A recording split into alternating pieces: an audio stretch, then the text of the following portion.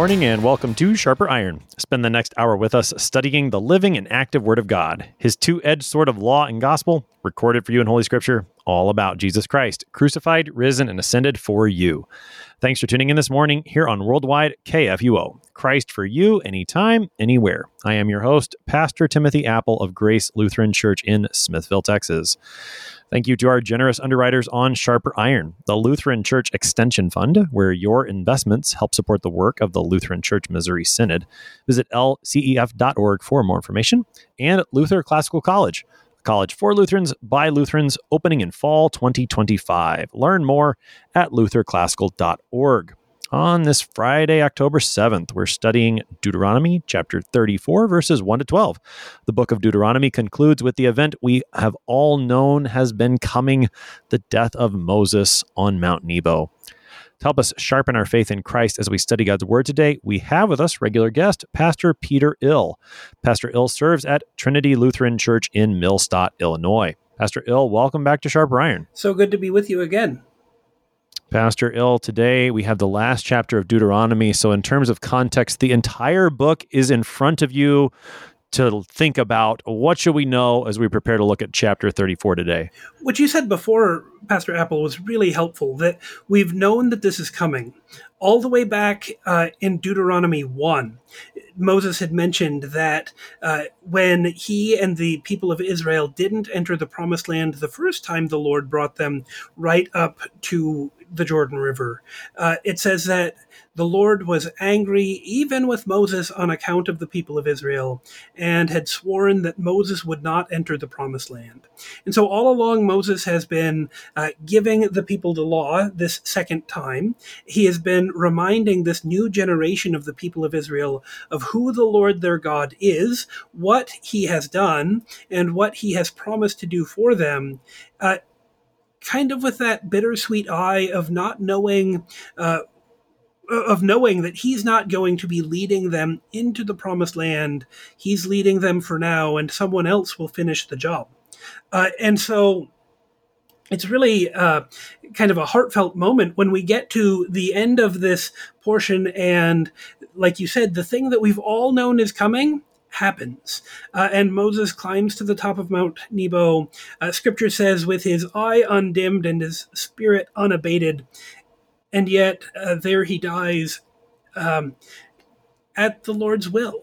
And so this gives us a lot of things to think about with Moses, but it also says a lot to us about who is the Lord and who is coming after Moses in the person of Joshua, the son of Nun, yes, but also in the person of Jesus Christ, the one that Moses had prophesied about before, who would be the one who would become in the pattern like Moses. So well, the events of this text are pretty simple. The importance of this text is pretty profound. Let's go ahead and take a look at it then. We're in Deuteronomy chapter 34, beginning at verse 1. Then Moses went up from the plains of Moab to Mount Nebo, to the top of Pisgah, which is opposite Jericho. And the Lord showed him all the land, Gilead as far as Dan, all Naphtali, the land of Ephraim and Manasseh, all the land of Judah as far as the western sea, the Negev and the plain, that is the valley of Jericho, the city of palm trees, as far as Zor. And the Lord said to him, this is the land of which I swore to Abraham, to Isaac, and to Jacob. I will give it to your offspring. I have let you see it with your eyes, but you shall not go over there. So Moses, the servant of the Lord, died there in the land of Moab, according to the word of the Lord. And he buried him in the valley in the land of Moab, opposite Beth Peor. But no one knows the place of his burial to this day. Moses was 120 years old when he died. His eye was undimmed, and his vigor unabated. And the people of Israel wept for Moses in the plains of Moab 30 days. Then the days of weeping and mourning for Moses were ended. And Joshua, the son of Nun, was full of the spirit of wisdom, for Moses had laid his hands on him. So the people of Israel obeyed him and did as the Lord had commanded Moses. And there has not arisen a prophet since in Israel like Moses, whom the Lord knew face to face. None like him for all the signs and the wonders that the Lord sent him to do in the land of Egypt, to Pharaoh and to all his servants and to all his land, and for all the mighty power and all the great deeds of terror that Moses did in the sight of all Israel. That's our text for today. That's Deuteronomy 34, verses 1 to 12. One question, Pastor Ale, before we think in detail about these verses is we've been talking about the book of Deuteronomy, and I've continued to say, Moses wrote or Moses said. Here we're dealing with a text that is about Moses' death, so it would seem unlikely that he himself wrote it. Who do we know who wrote this chapter of Deuteronomy? We don't know for sure. Tradition says that this is something that was penned or appended by Joshua, the son of Nun, after the death of Moses, kind of in the keeping and tradition of that he probably also wrote the book of Joshua about himself, with the exception of the part where Joshua dies. So probably Joshua, but we're not exactly sure. We are sure that this is still the infallible, inerrant Word of God, and there's no question there, especially with as much connection as it makes to other places in the book of Deuteronomy and other places in Scripture, that it is carrying the same message of God's work with the people of Israel and that prophecy of one to come who is greater than Moses.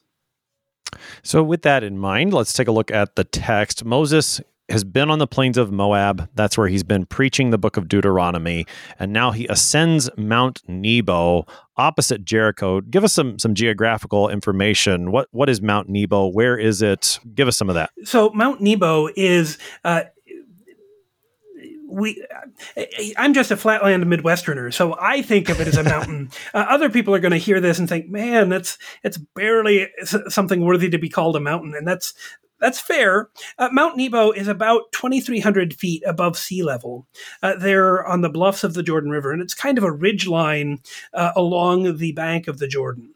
And from that location, travelers today say that you can see the valley there, and you can see the city of Jericho. And on a very clear day, you can look out and see the city of Jerusalem in its modern form, which kind of leads to a question of what did Moses see from the top of Mount Nebo, and what of what Moses saw was literally looking out with his eyes and having a nice mountaintop view, and how much of this was a vision given him by the Lord to remind and show him that the Lord was keeping his promise to the people of Israel. And so geographically, thinking about what you can stand on top of modern-day Mount Nebo and see throughout the area, the account of seeing Gilead and Dan and Naphtali, all of Judah, the Western Sea, and everything else that is described there, well, people who stand in the same place today don't see quite the same thing. And so I'm led to kind of speculate that this is probably a vision from God to show the fullness of God's fulfillment. Moses could see part of the promised land with his normal vision, but to see all of it, the way it's described here in the book of Deuteronomy, shows a vision from God that God is showing and revealing to Moses the extent of which he is laying out this whole area for his people, just like he promised. And so it's not... Moses isn't limited to a good mountaintop view, but instead gets a view of the unfolding of God's plan and God's work for his people. So just to make sure that I'm understanding here, when the description is given at the end of verse 1 and following of all these various places that he sees to and from, what is being described there, that is the totality of the promised land, right? Right. So you have Gilead and Dan up to the north, and kind of the northwest of Mount Nebo. You look down to the land of Judah, where Jerusalem is. That would be off more to the southwest. And you have the city of Jericho to directly west. You also then would have the Western Sea. And if the Western Sea is the Mediterranean, that obviously lays off even further to the west. There's some who say the Western Sea might be the Dead Sea, which would be kind of to the southwest. of Mount Nebo. But regardless, the span of that would be hundreds of miles, more than you would usually get from a place of that elevation. So Moses sees all of it. And as you said, perhaps, we're talking here about a vision that God gives him, because it is more than you would be able to see from your normal mountaintop view from Mount Nebo. Why is this important, though, that the Lord shows all of this to Moses? It's really a reminder of who the Lord is. The Lord is the one who made a promise to Abraham and Isaac and Jacob. The Lord made a promise to Joseph, and the Lord is keeping his promise now. For Moses to see all of the places that God's people will live, this is a point in the prophecy where God says, see, as I'm showing this to you, I am being faithful to my people. This is the land that they are about to go take here real soon. This is the land that I am about to give them in the very near future. This is the fulfillment of my prophecy.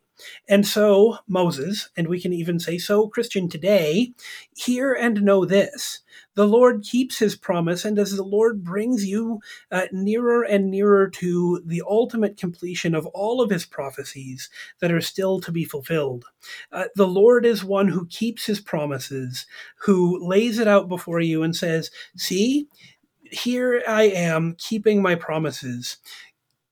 Keep the faith. Continue believing in me, because I have a real promise with a real fulfillment and real hope for you today and tomorrow and every day as you get closer and closer to those promises being filled. So in terms of the keeping of the promises, there's certainly the promise that is kept to Abraham, Isaac, and Jacob, which is that's a positive thing that the Lord says. This is the land. Here, I told you I was going to give it to you, your offspring, and I'm doing it. But then, the last words that Moses hears from the Lord, at least that are recorded for us here, he says, I let you see it, Moses, but you don't get to go there. And then that's the last thing you hear from the Lord in the book of Deuteronomy. That seems like a really mean way for the Lord to let Moses go out, Peter. Yeah, it's kind of a downer, isn't it?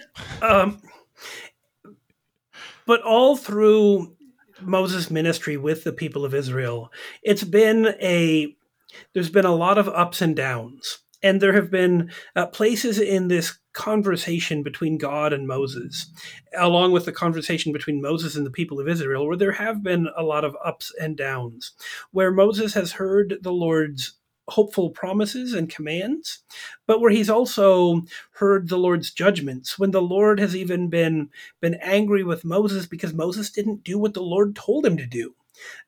And as those things come out,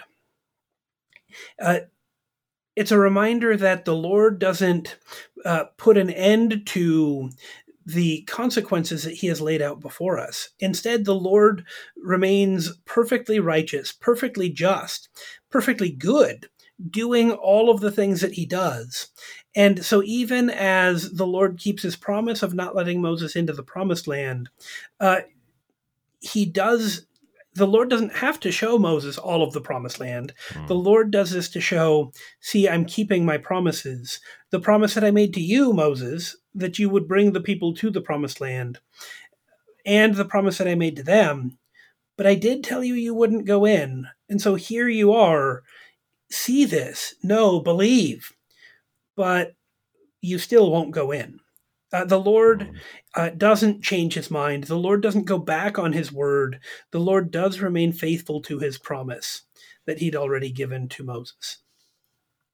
So, I mean, this seems maybe it seems counterintuitive, but it is true when we see the Lord carry out a threat, maybe not quite the right word, but when he carries out his judgment that he has explained and given according to his word, when he does that, there should be comfort to us in knowing that the Lord's word remains true. Even if it's a word that we didn't like to hear, he does keep it. And so I suppose in that sense, it serves as a warning. And we've talked about that. Moses has received the warning already.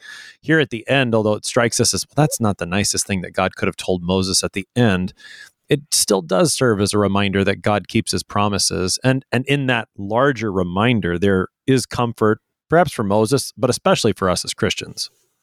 Right. And there's coming up at the very end of these verses, in verses 10, 11, and 12, there's going to be some very kind words about Moses, who God spoke to as a man would speak to his friend, for example. Yeah. The Lord continues to be faithful to Moses and to do for him things that the Lord's not obligated to do. Nobody's telling the Lord, you have to treat Moses right, otherwise we'll be mad at you. I mean, God wouldn't listen to that anyway.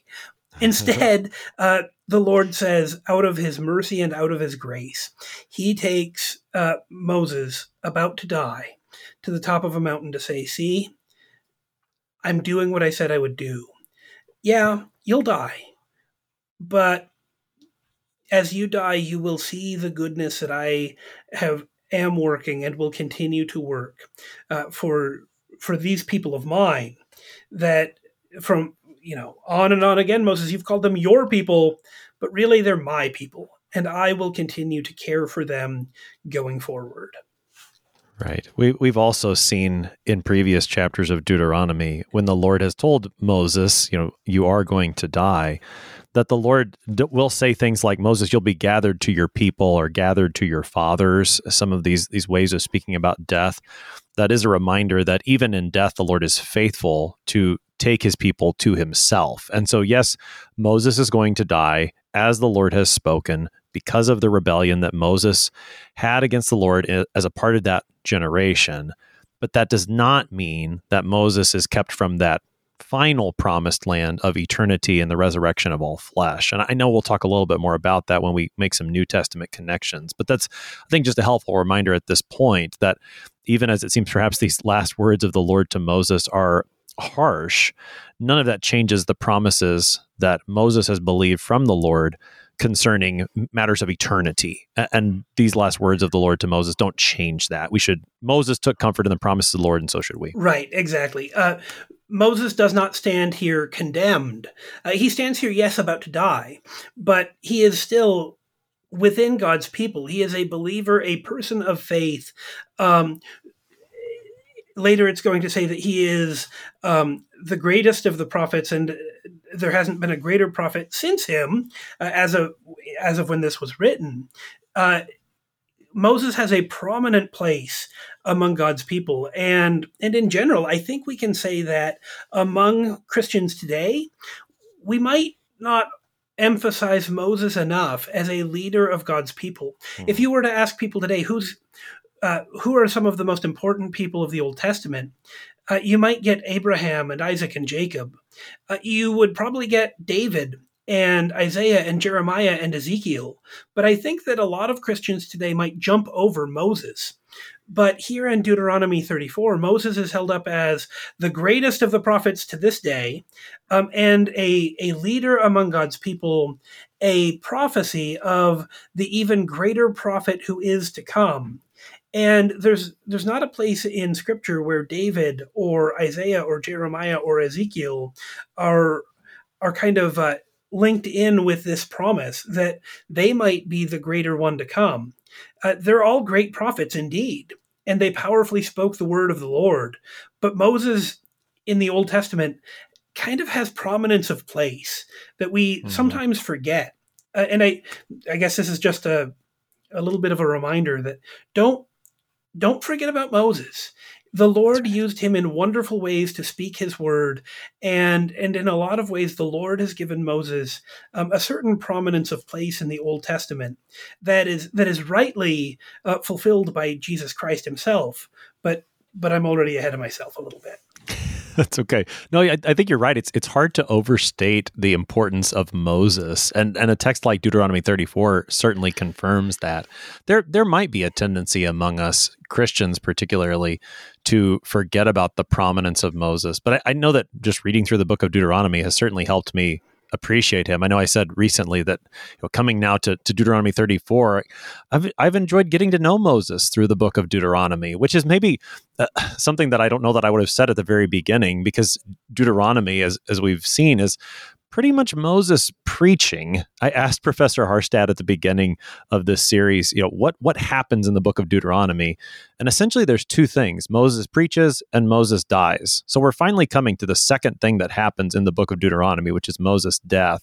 And it's like, wow, what are we going to get from a book like that? Yet there's so much. I mean, the preaching of Moses here has just been fantastic. And the text here at the end really does serve to confirm the importance of Moses within God's plan of salvation and what he does for the people of God. It is hard to overstate Moses. And we do well as Christians to get to know him through the scriptures and to appreciate the way God has worked through him. And certainly a text like this helps us to see that.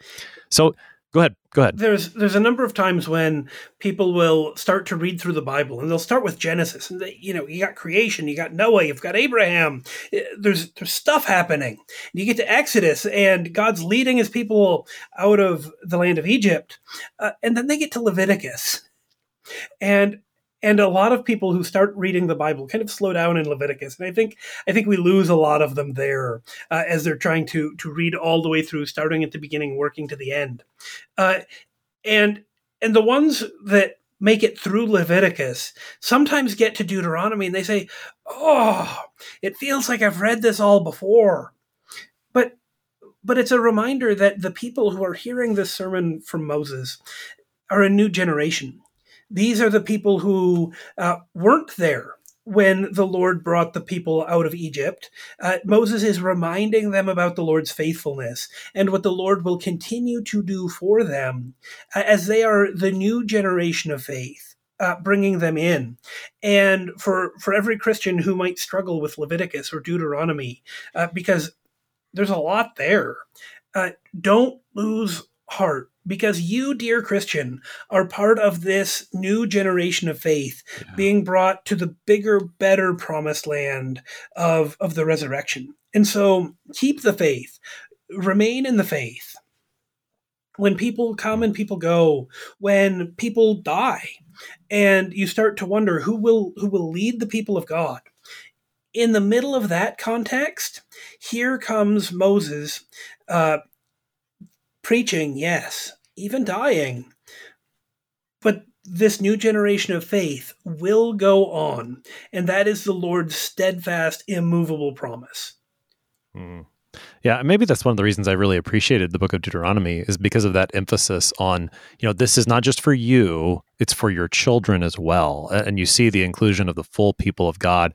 I mean, it's in the other books of Moses as well, but it really comes through strongly in the book of Deuteronomy.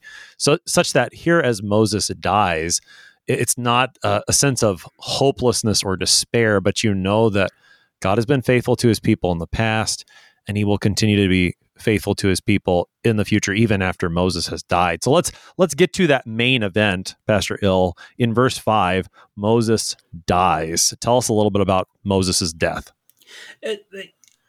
Scripture actually says very little about Moses' death, other than the fact that he died.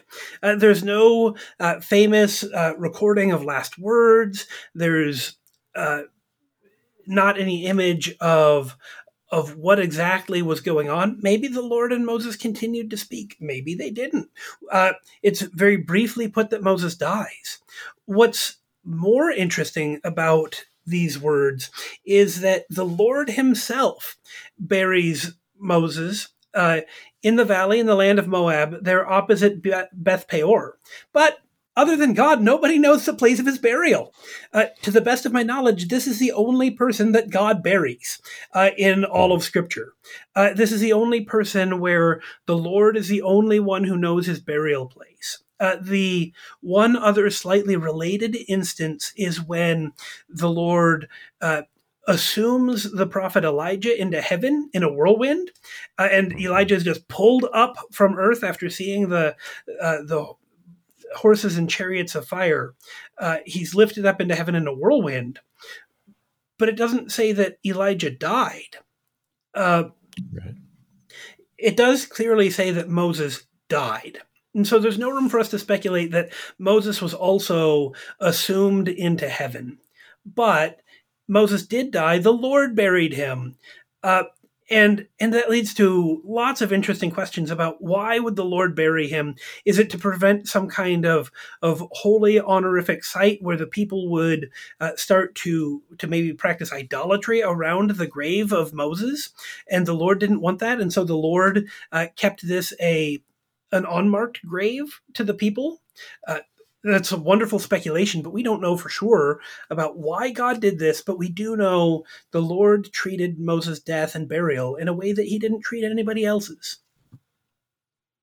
That's right. Yeah, he does something unique. The only other name that comes to mind when you mentioned Elijah, there's one, and this is probably even more mysterious than either Moses or Elijah. But I believe we're going to talk about Enoch. Well, just to mention him, that's in Genesis chapter 5, and then he shows up in Hebrews chapter 11 as the one.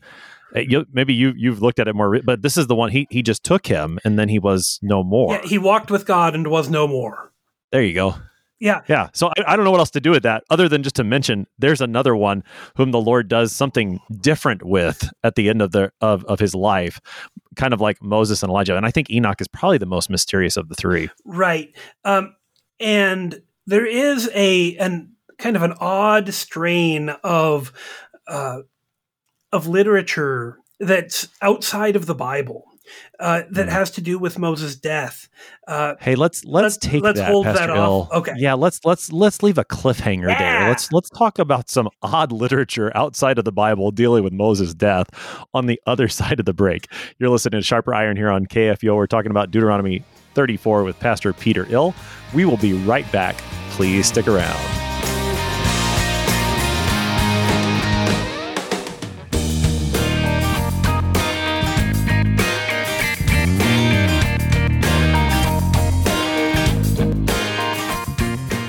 Did you know that Lutherans are helping new American immigrants get settled? How about struggling church workers in need of support and refreshment? And we assist at-risk children and provide disaster response to hurricane victims. Through LCMS recognized service organizations, we are doing all this and more. I'm Rahema Kavuga of Lutheran Church Extension Fund, and I don't want you to miss out on hearing what your brothers and sisters in Christ are up to. Visit interesttime.org to see how your support gives life to these works of mercy and love. What do you think of when you hear the word college? Expensive? Liberal? Woke? Imagine a college that is affordable, a college that is unapologetically conservative and Lutheran, a college that won't take a dime of federal funding, a college that teaches the best of our Western heritage, a college where students grow in the Christian faith instead of leaving it behind. This is Luther Classical College, a college by Lutherans and for Lutherans. Visit our website, lutherclassical.org, subscribe, become a patron, and join the thousands who are making Luther Classical College a reality. Welcome back to Sharper Iron. It is Friday, October 7th. We're studying Deuteronomy 34, verses 1 to 12 with Pastor Peter Ill. He serves at Trinity Lutheran Church in Millstadt, Illinois. Pastor Ill, prior to the break, we left with a cliffhanger of a question. You were bringing up odd literature outside of the Bible dealing with the death of Moses. What are you talking about? Right. So there are several passages written outside of the Bible that describe what happened after Moses died. One of them was found in the caves at Qumran in the Dead Sea Scrolls, and it's called the Assumption of Moses, like Moses was assumed into heaven. And so there are apparently some pious Jews who believed that Moses didn't die but was taken into heaven. The complication with this document, the Assumption of Moses, is it only appears in fragments. We don't have a full copy. So we have bits and pieces of the story, but we don't even have the full story to put together. There's also a verse in Jude 9, which is in the Bible, that talks about the archangel Michael contending over the body of Moses and talking about how he didn't give a blasphemous oath, but simply said, "The Lord rebuke you." But it doesn't say who Michael was talking to. It's really it's really obscure in its own right.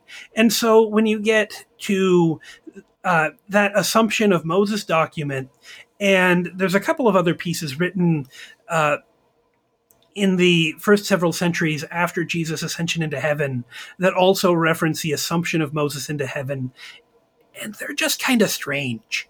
And I think it's really helpful for us to say, here we take the clear word of God in Deuteronomy 34 really clearly. Moses died. The Lord buried him. The Lord kept his promises to him. We don't need to go chasing down necessarily all of the kind of strange rabbit trails of extra biblical literature to see what really happened. We have as much of the story as God wants us to have and as God needs us to have. Moses, a leader among God's people, a servant of the Lord, did the work of the Lord. He died. He was received to his people and he was received to his Lord. He was buried. And we have New Testament portrayals that Moses continues to come and be with the Lord. We'll see that in the Transfiguration in a little bit. But Moses has a prominent place in God's mercy and in God's grace.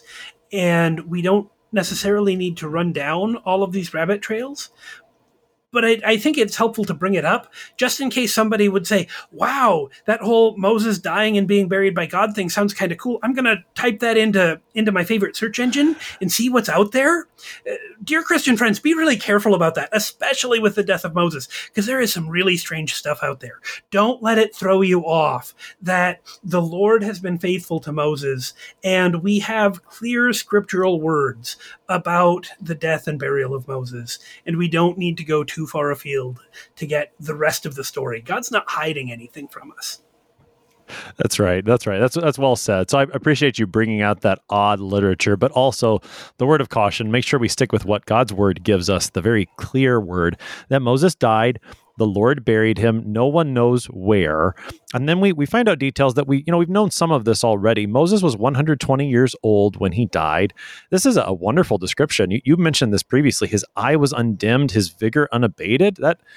It sounds like he feels better than I do some days as a 37-year-old. Right. I mean, I have my Coke bottle lens glasses on today. My eyes are dimmed.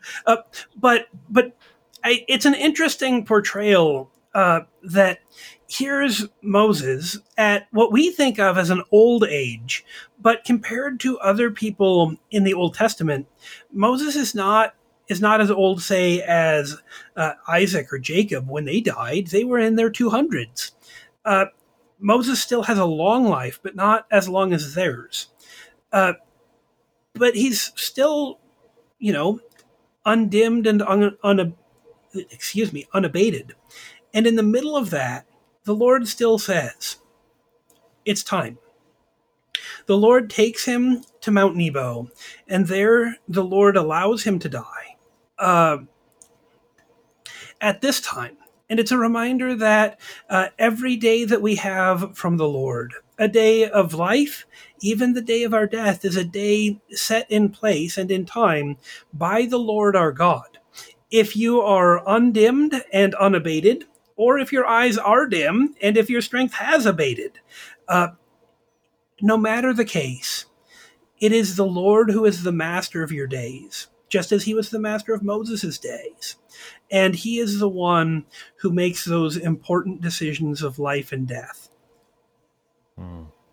Well, let's talk about the matter of death then, because that's what we're talking about. The weeping over Moses, just the fact that he dies, the mourning. What is this teaching us about death and the Christian approach to death? I think that sometimes when we think about death, particularly in the church today, we have this idea that death is good. Sometimes people will come up to me and they'll say, so-and-so, a family member, a friend died. And Pastor, it's for the better. And I know what they're trying to say, but there's still part of me that kind of bites my lip and kind of does an inner shiver. Because the Bible describes death as bad. Even Moses' death is bad, and Moses is grieved when he dies by the people that he had been serving.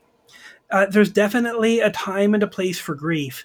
And in the church, even when we recognize that someone has died in faith and they are in the peace of Jesus, in paradise, waiting for the day of resurrection, which is far better, we still say, yeah, that doesn't make death good. Death is still the enemy. And so Moses was a sinner saint, or is a sinner saint, more properly. There were consequences of his sin that led to his death. That's bad. Moses' death is grievous, just like anybody else's death is grievous. The Lord undoes death, and that is a wonderful thing. But that doesn't take away grief. That doesn't undo the sadness and the struggles and the heartache of the grief that we face. And so it's not that I'm trying to just be a fussy, picky pastor, even though that is kind of my stock and trade. But to say, don't forget to grieve. Don't be so quick to say, well, they're with Jesus, so it's really a win, right? Yes, they're with Jesus, and that's better than any of us could ask for. But that doesn't mean that death is good. That's right. And I mean, that's, there's sort of this, I don't know what ambiguous isn't quite the right word, because as you said, death is the enemy. We want death to be undone, and that's what Christ has done. And yet in Christ, we know that death has been undone, and so the Lord still works good for us and takes us to himself through death. And certainly we have that hope for Moses here, even in the midst of the mourning that happens. Maybe you could talk a little bit about the mourning and the grieving process that's described here. I can talk about it a little bit. Scripture says that the people wept there on the plains of Moab for 30 days. And for us as American Christians especially, that seems like a really long time. As we record this here in the fall of 2022, we see Christians and people in Great Britain grieving the death of Queen Elizabeth. They threw weeks of mourning for her, and I've had some Americans say to me, "Wow, they're going on kind of a long time, don't you think?" But for Moses, they grieve for 30 days.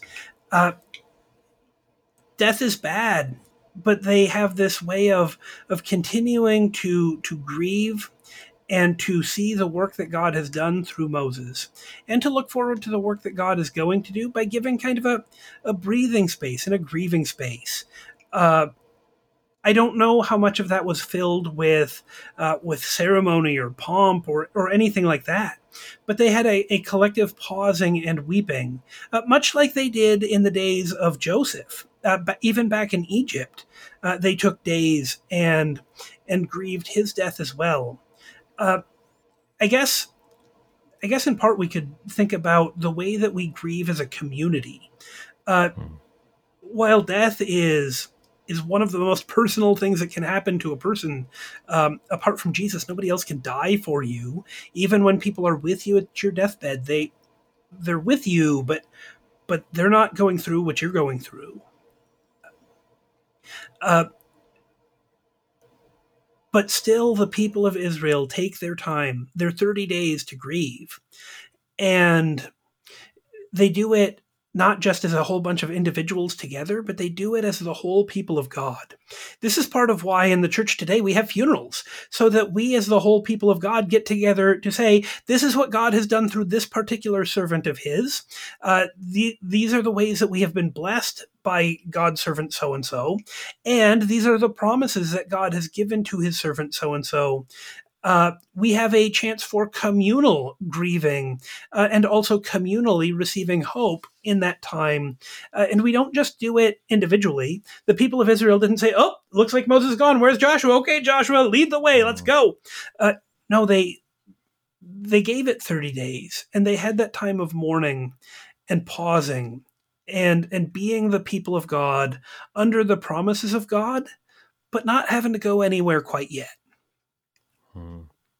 You've mentioned throughout our conversation, connections to the New Testament, and we talked a little bit about Moses and Elijah particularly. We threw Enoch out there as mysterious, but I don't know that there's much to connect here other than the fact there's strange circumstances around the end of their life.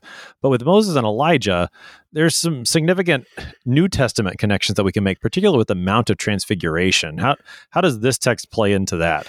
So, as I said before, Moses is one of the great prophets of the Old Testament, and Scripture kind of gives the answer through the Gospels that if you were going to pick two of the greatest prophets of the Old Testament, the two ultimate guys would be Moses and Elijah. Both Moses and Elijah, coincidentally, had some mountaintop, literally, experiences where Moses went to the top of Mount Sinai and where Elijah went to Mount Carmel for the showdown of the gods. And these sinner saints proclaimed the Lord's work and proclaimed the Lord's law, even on those mountaintops. And then they meet with Jesus and his three disciples, Peter and James and John, on top of the Mount of Transfiguration. And Luke tells us that, Luke even gives us a glimpse into what they are talking about, because Luke says that they were talking about Jesus' departure, or the Greek word that gets used there is exodus, his way out. They're talking with Jesus about his death. For Moses, who died and the Lord buried, for Elijah, who was assumed into heaven, they start talking with Jesus about Jesus' own death. Very fitting, as Jesus is going to go down from the mountain, set his face toward Jerusalem, and prepare for the suffering and death in his crucifixion. Jesus has come to do what Moses and Elijah could not do. And as he does just that, he is shown to be the fulfillment of the work that the Lord had called Elijah and Moses to. But neither of them were perfect. Neither of them could suffer and die and rise for the people of God. That's the work of Jesus alone. But we do see that Moses and Elijah are foreshadowings, types of Jesus who come before him to show the work that he is going to do in the fullness of his incarnation. Mm. Let's keep talking about the way the text concludes then. We've got the death of Moses, the weeping and mourning. Then Joshua is mentioned again. And then, that the Lord's people obeyed Joshua. They followed him. They listened to him like Moses. But then you get these wonderful words about Moses toward the end. How does this text conclude? So as this text concludes, it starts out by saying that Joshua, the son of Nun, was full of the spirit of wisdom. Moses had laid his hands on him, so the people obeyed him. But then it takes the focus right back off of Joshua almost as quickly as it got put on him, and goes back to be kind of an epilogue. You might even look at this as the best example of Christian eulogy, of good words about Moses. I suppose.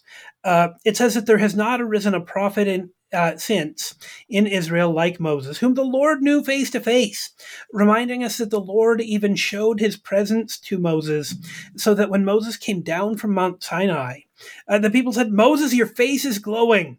Cover it up." But the book of Hebrews makes clear they didn't say, "Moses, cover your face," because they were creeped out by it glowing, which I think I would have been creeped out by.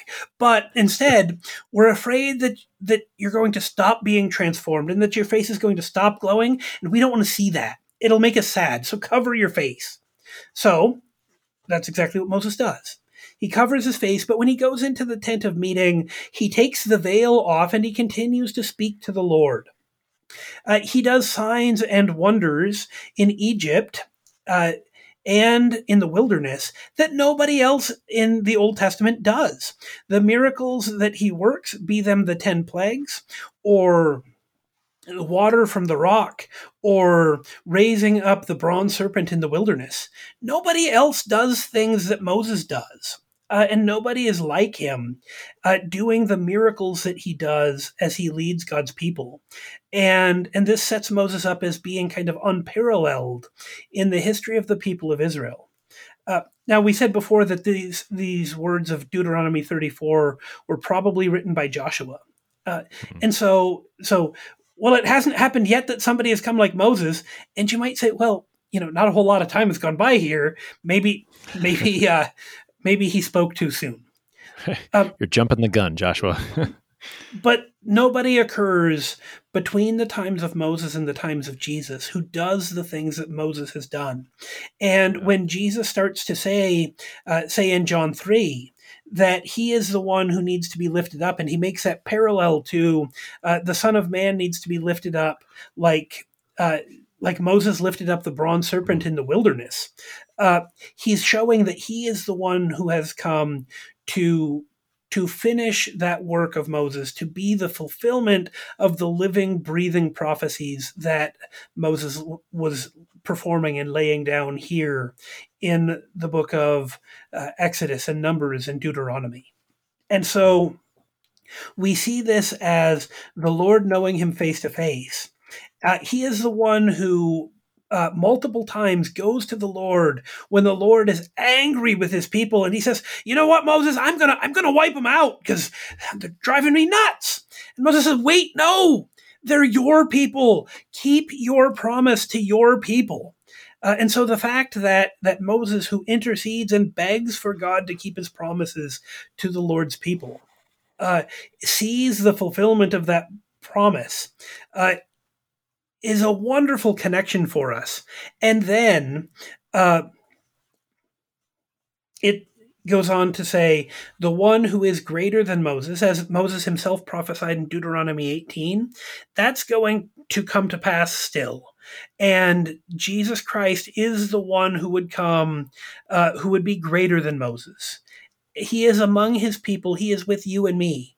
In our days of grief, in our days of struggle, even in our days of death, the Lord our God has undone death, and the Lord our God is the one who continues to be present with us, giving us strength for each day, keeping his promises most fully and most directly in his death and resurrection, that he delivers again to us in the waters of baptism and in the preaching of the word, even as we receive his coming in his body and blood in the Lord's Supper.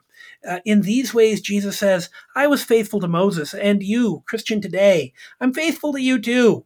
I never gave up on Moses, and I will never give up on you. One thing we're talking about, seeing the Lord face to face. I think, thinking about Moses being the one here who's held up in high regard because of that. And really, as you pointed out, no other prophet attains this sort of level. I don't know, it's not quite the right way of saying it, but no other prophet is held in quite this regard in doing these kinds of things. It strikes me that elsewhere in the Old Testament, particularly in a prophet like Isaiah, we will hear how the Lord's going to do something even greater than the Exodus after the exile. And he brings his people back from exile, but it never really has that same earthly glory that the Exodus did. There's the idea of drowning the Pharaoh and all of his host in the Red Sea. That's pretty incredible. The return from exile, while certainly fulfilling the prophecy spoken by Isaiah, Jeremiah, and others, it just never looks as important. And you're always kind of left, man, there's got to be something more. I think that's the point. And to see Jesus then talking about his own exodus on the Mount of Transfiguration, I think that's where that all comes together. And this is also where my mind was going with the idea of seeing face to face, that nobody else gets that ascribed to them. Moses is held in high regard because of it. And yet, because God has become a man in Jesus Christ, we do. Like the disciples saw him face to face. Blessed are your eyes that see what so many long to see. And you and I, no one has ever seen God, John says, but we have seen the one and only, the only begotten. I don't know, the way that these promises come to fulfillment in Christ, and then the way that we receive them, such that, like, even though, I would never count myself as a preacher like Moses or as important as Moses by any means, and yet, in knowing Christ, I see God face to face. I don't know. There's something there, I think. There is. When we get the description, maybe you can tie it all together for me, Pastor L. Well, we'll see. When we see Moses in the presence of God, the Lord blows a trumpet and goes before Moses, and he declares, the Lord. But even then, he has closeted away Moses in a rock, and will only let Moses see the hind parts of his presence. we actually get to see something that Moses himself did see, but later. Because Moses stood once again in the presence of God, not in a cleft on the rock on Mount Sinai, but on the Mount of Transfiguration, talking with Jesus about Jesus' exodus. Moses saw Jesus face to face again. And so the one who had talked with the Lord like a man talks to his friend, the one who had seen God face to face, now looked into the face of Jesus and spoke with him again. You and I and Christians today have a blessing of looking to not just the promise yet to be fulfilled, like the people there outside of Moab on the other side of Jericho. No, we get to see the fullness of our Lord Jesus Christ and the works that he does for us, the way that he comes to us bringing his grace today. And we get to say, wow, I get to look in the rear view mirror at what God has done and is doing and will continue to do for me. It's not all vague hope for the future. It's clear hope, clear for us in Jesus.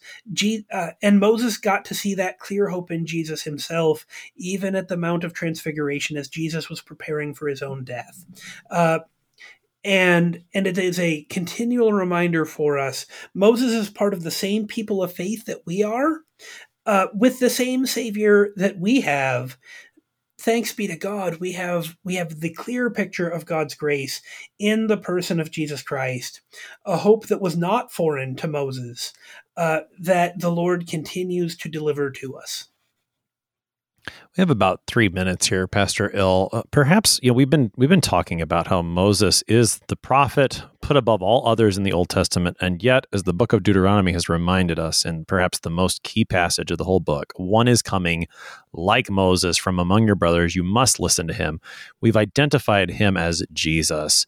As we wrap this text up in the book of Deuteronomy, perhaps help us to see that. How does Jesus fulfill that? How is he the prophet like Moses, even better, to whom we must listen? Oh, what a great question. There are. And you have 3 minutes. Oh, okay. Short answer then. There's a number of parallels that Jesus himself gives us that call us back to Moses. One example, obviously, is Jesus called himself the bread of life.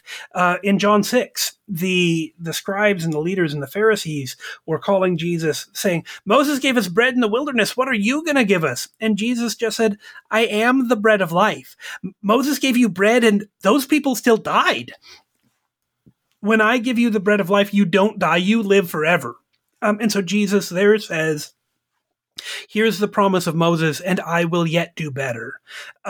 You have similar promises in John 3, like we mentioned before, with Jesus saying, Moses lifted up the serpent in the wilderness, so also will the Son of Man be lifted up.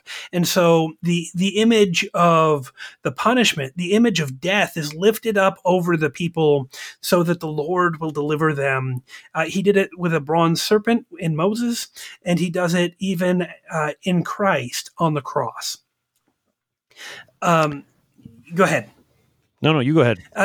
Finish this out. And so he continues to provide again and again these parallels of how the things that Moses was doing in the Exodus are fulfilled for us in Christ.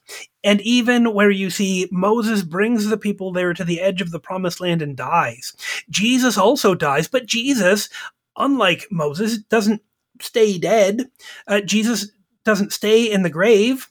Instead, Jesus is raised from the dead, being the one who is greater than Moses in life, in signs and in wonders, yes, but also in his resurrection, because Jesus isn't like Moses, because Jesus isn't just a man. Jesus is God and man together, the fully incarnate God in the flesh who has come to save you and me and Moses all together. Pastor Peter Ill is pastor at Trinity Lutheran Church in Millstadt, Illinois, helping us today with Deuteronomy 34, verses 1 to 12. Pastor Ill, thanks for being our guest today. God bless you and all of our listeners. I am your host here on Sharper Iron, Pastor Timothy Apple of Grace Lutheran Church in Smithville, Texas. Thank you for taking this journey through the book of Deuteronomy with us, getting to know Moses, even more than that, getting to know the prophet who is like Moses, who is better than Moses, God who has become man for you, Jesus Christ. We're starting a series on Joshua next week. Please join us. It's always a pleasure to have you with us. Thanks for spending the morning with us today. Talk to you again next week.